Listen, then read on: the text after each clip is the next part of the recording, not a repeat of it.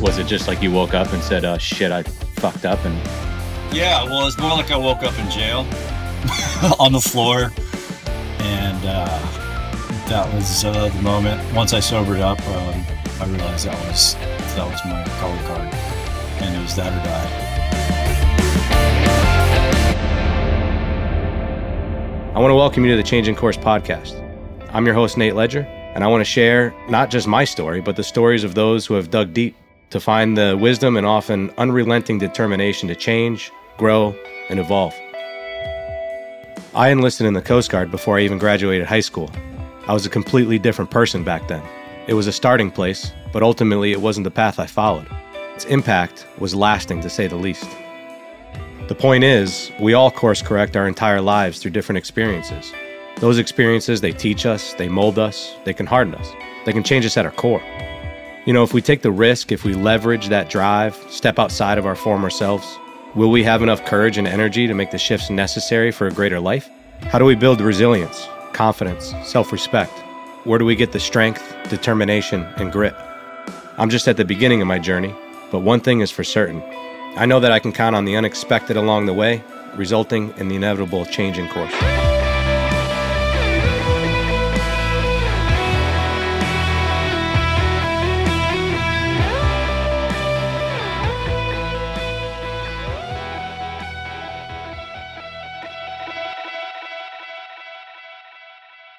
Just to recap, I've already talked to you on the phone, through text messages, emails, and I'm on a mission now to try to inspire people and remind people how close we are in our lives and how many course changes we make as we get older and navigate this thing I call the Matrix. Today's change in course, I connected with an old shipmate of mine, Brian Duffy. Brian and I met sometime in 2008 at a Coast Guard base in Provincetown, Massachusetts. If I'm remembering right, Brian would have been my immediate supervisor and very likely played a key role in teaching me how to become a boat operator in the United States Coast Guard. Life wasn't so bad. Driving boats, hanging on the beach, drinking beers. Eventually we became good buddies. Brian and I shared many, many good times. I even attended his wedding a number of years back. His career, his life, he looked to be moving along just fine. But Brian's story, the one that I knew anyway, wasn't exactly an accurate depiction of what was going on underneath. Like the Plato adage, be kind, for everyone you meet is fighting a harder battle. Brian's change in course would come abrupt. It would carry consequences and change his life forever. My very first question is for you to tell me, who is Brian Duffy? Well, currently I'm a father, husband, father of two kids. I got a 12-year-old daughter, so we turn 13 soon, and my son will be 7 soon. And we just moved here to Coquille, Oregon. Prior Coast Guard, my wife is active duty, and I am just trying to live the best possible life I can, and be the best possible father and husband and just human being I can. With many, many faults to my name. I try on a daily basis to be a little bit better every day. So that's kind of how I go about my day and my process. Where were you born? Where'd you grow up? I grew up in South Carolina, Columbia, South Carolina. I was born in 1979. I'll be turning 44 soon. 2 older sisters, mother and father. They've since passed several years ago, but my sisters are still on the East Coast, and I'm out here in Oregon. Cool. Just doing our own things. When did you enlist and get into the Coast Guard? Well, I tried to get it in 2001 after 9/11, and I was immediately rejected because of ADD and freaking Adderall. It's the dumbest shit ever. But so I had to go through some appeals processes for quite some time, to the point where I almost joined the Marines, almost joined the Navy.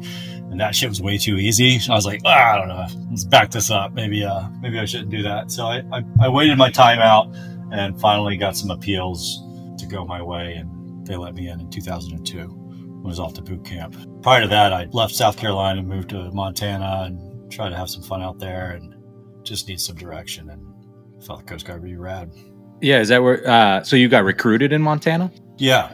Oh, no shit. Yeah. I called a recruiter up And What, you called them up and say you need some help or what? yeah, basically I was just like, I want some information. I'm interested. And 2001, you tried to get in. I met you, what, Cape Cod 2007?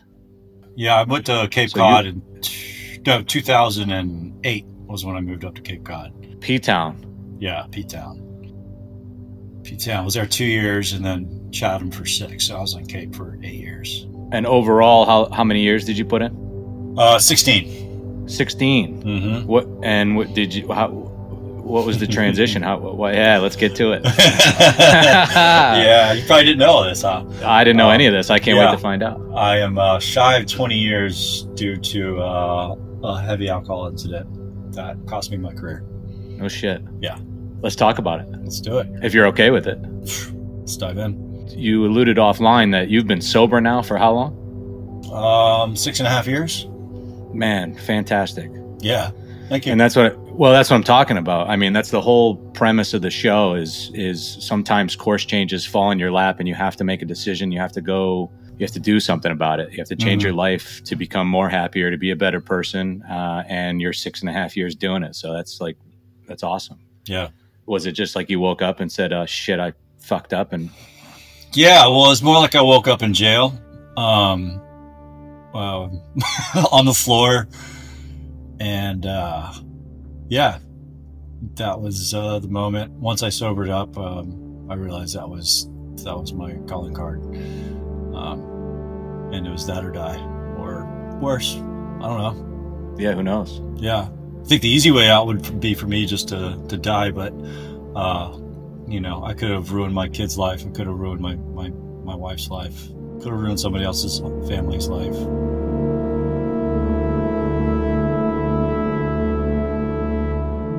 So the Coast Guard part, like, it is what it is. It sucks. I put 16 years of my life into something and I just fucked it up with one night. But really, it wasn't. It was a whole lifetime of choices that led up to one night where I just threw it all away. You know what I mean? Like, it was a progression. And it was a progression that I saw happening. And at one point, I accepted it.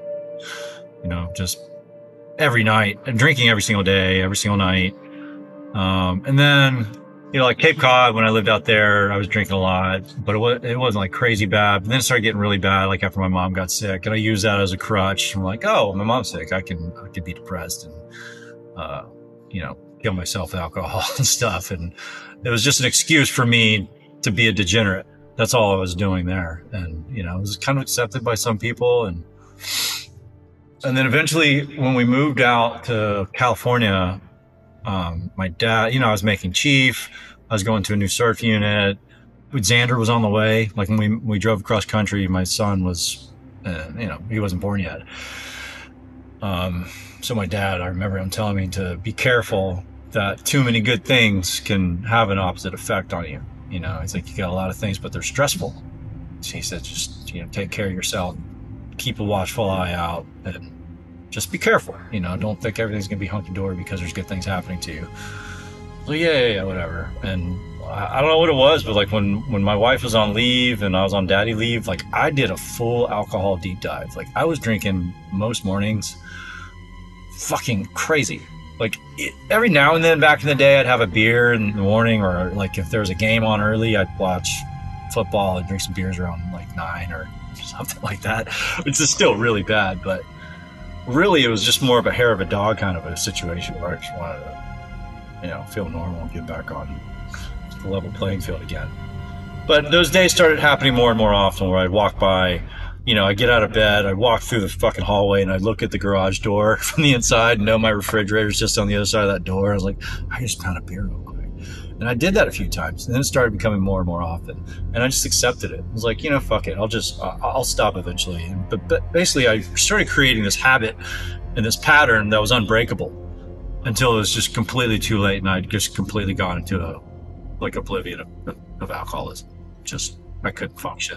Like I could function, I could go days without it, but those were huge pats on the back, days of duty when I was staying surf duty. Those were really the only days that I was like not drinking. When you couldn't have access to it. When I couldn't, yeah. Yeah, and I would force myself. Like, I would stand duty when I didn't need to. I'm like, oh, the buoy's up. I got to go in. I'd be like, I just need to give myself a fucking break and force myself not to drink. Because if I stay at home, I'm going to have some wine with Christina. When she's not looking, I'm going to go in the garage and pound some booze. Huh. That's what's up. That's how I fucking functioned for years. Is it a duel? Is somebody inside your head saying like, yeah, go get that beer? And then you're like, yeah, that's a good idea. Yeah, constant battles. Yeah. It's just it's torturous. It really was. Like, I mean, I'd have to like audibly yell, shut up to myself sometimes, or just punch myself, or, just pound my chest or something, just something to turn it off. But I mean, at one point it just became, I needed to fall asleep. I needed to pass out because my body was used to it. Right. And I craved it. I just wanted to release. I just wanted to numb myself. I mean. So it sounds all real bad, but I want the audience to kind of, there's a way out of these situations, right? So you hit rock bottom. I don't know if you're comfortable telling us that story. Yeah, I can tell it to you. I don't know. It was December. I just recertified surfman at Bodega like a week or so before that, and I did some duty. He was feeling good.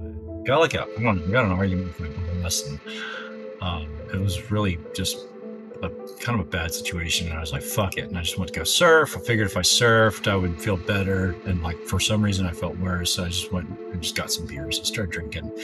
And then the kids came home and Christina came home, and she ended up going off to duty for a couple of days. And she was down at Station Golden Gate, and I lived in Petaluma. We lived in Petaluma. And was drinking all day. And it was football season, and I was watching football all night, and I stayed up drinking all night. I passed out on the couch. I woke up. I remember waking up in the middle of the night and just pounded vodka. I just went back to sleep, and I woke up the next morning, and I had a couple beers, and like, it was just this 2 or 3 day just excursion by myself. But the kids were in the house, and we weren't going anywhere. I was like, I'm fine to drink, and I had a ton of booze. I was just gonna obliviate myself. I don't know. Like, I had these thought patterns where I made it okay. And, any sane person would look in and be like, this is not okay, in the slightest bit. And so I was just drinking and drinking and drinking. The night was coming around, and I started getting low on alcohol. Realistically, I had plenty, but my comfort level wasn't there with the amount that I had. So I got in the car, and I grabbed my kids, put them in the car, and drove up the road, and went to 4 blocks away, right up the road, the closest market, and went in there and got a couple 6-packs of the highest octane beer they could have, because it wasn't enough booze, right? I can't get that drunk from beer. But I've been drinking vodka for 2 days, and so my alcohol level content was crazy high. It was raining, it was super dark, and I sideswiped a car in the parking lot, and I tried to pull away. Somebody come running out of the market, and I think it was his car, and was like, yo, what the hell? And I mean, I was obliviated. Like, I barely remember it, but I remember him coming in, and he tried to get the keys out of my car, or he tries to come up to the door and get me to stop, and he saw that I was shit-faced. And then he reached in, and I remember him yelling to somebody. He's like, hey, he's got kids in the car. He's drunk. And so he reached in and turns my ignition off like a fucking ninja and takes my keys out through the window. It's pretty impressive, actually. And before I knew it, there's probably 7 cop cars. Just blue lights just lit up the block.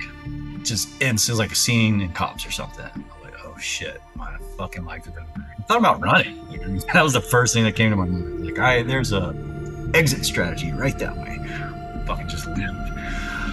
But, long story short, they hauled me out. They tried to breathalyze me. I didn't want to breathalyze her just because I knew how bad it was. And they took me to jail. And I had no idea what was going on with my kids. My daughter was 5. My son was 1. Not even 1, actually. Fucking makes it even worse. Not that 1's a good, cutoff age for bringing your kids into a drunk driving situation. But, man, yeah, that was the worst fucking night of my life.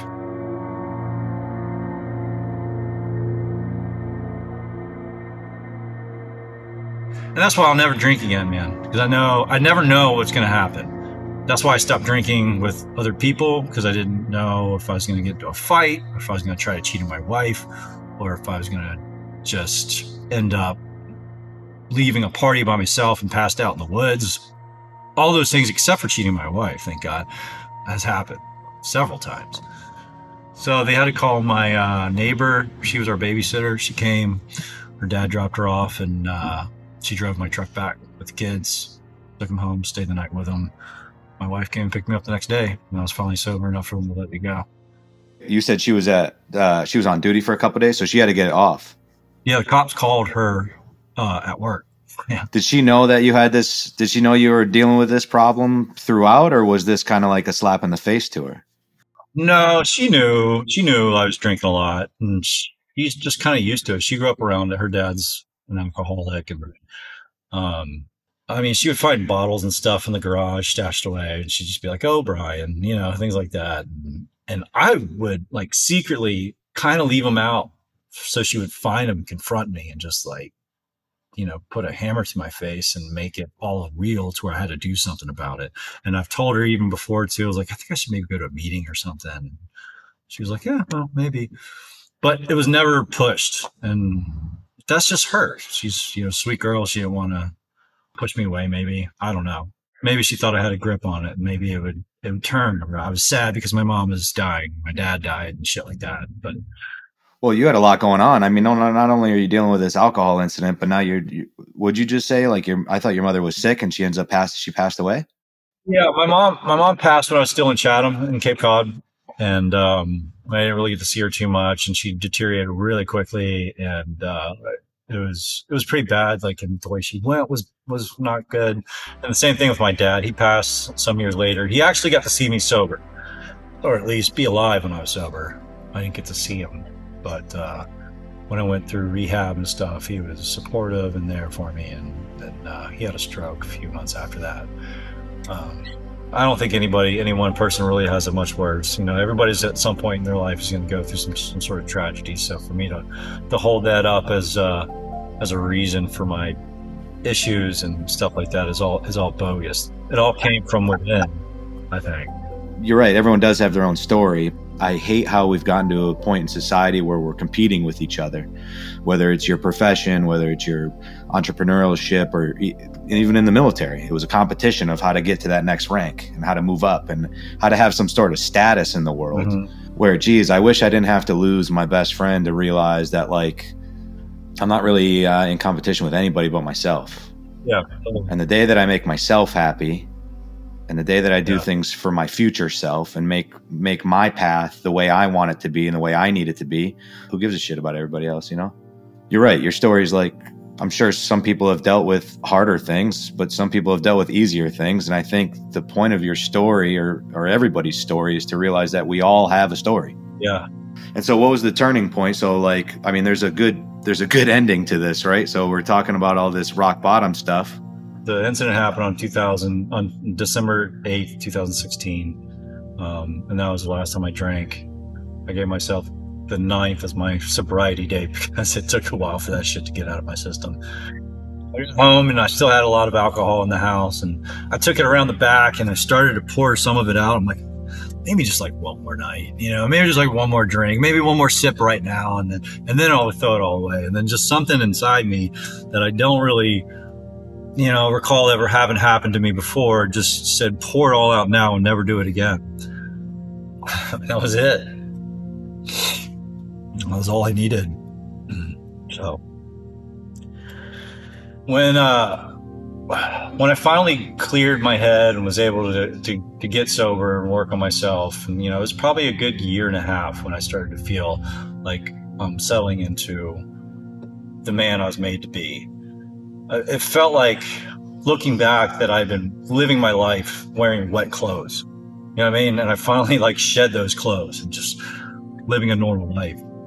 I felt like I was just carrying around all this extra weight and just thinking of my kids in the car. And that's enough to remind me that it's never worth it ever again for me to drink alcohol. And the next step was going to an AA meeting, and that first That first one was hard, Um, but it's just like anything else that you're unsure of, and it's you're working on a life changing situation, or just trying to climb out of the deepest, darkest hole you've ever fucking can imagine. Um,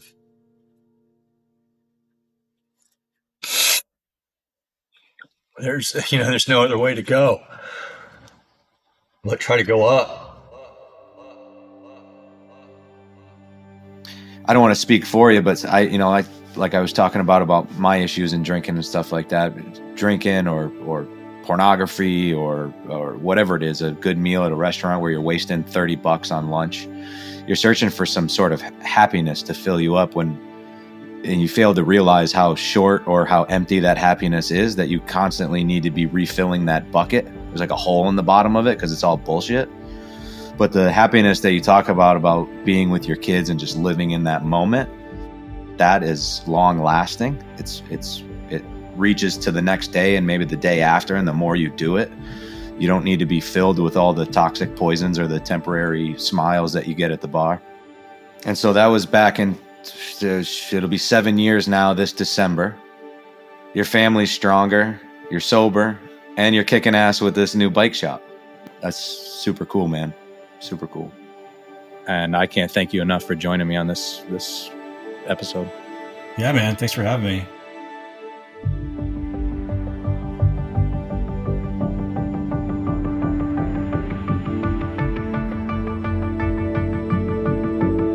That deep, dark pit, the one that Brian described, many of us have been there before. You look up and there's nothing. It's completely black. But if you take anything away from Brian's story, it should be that even when we're at the very bottom of that hole, we have to really try to remind ourselves, despite where we may stand, that there's a light up there. We may not be able to reach it yet, but it's there. Oh, and that bike shop I mentioned, Brian's changing course has pointed him at his childhood dream of fixing, building, and selling bikes. He just recently opened up a bike shop, and his new venture is opening up all kinds of new doors. I want to thank Brian for sharing his story. It's never really easy reopening these kinds of things, but that just shows you what kind of tenacity and guts it takes to say, this ain't me. You got to ask yourself the hard questions. Be the bigger person. Admit to your failures and build off of them. Because no matter where you are in life, these course changes, they're inevitable. But you can prepare. You can take time for your mental health, your physical health, so that when life takes a swing at you, you'll be ready to fight back.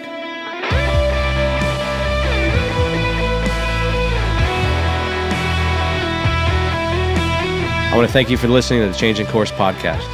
If you want to follow the Changing Course journey, please visit www.changingcourse.com or check me out on Instagram at change.in.course. We're accepting donations, and the proceeds pay for the production of this series. And for details on how to donate, check the show notes. The Changing Course podcast is produced by Nonsensible Productions. You can visit nonsensible.fm.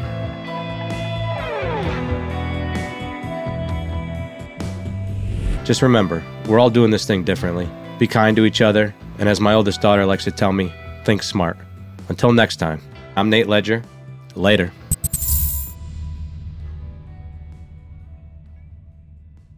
I totally forgot we were on a fucking podcast. I was just rambling.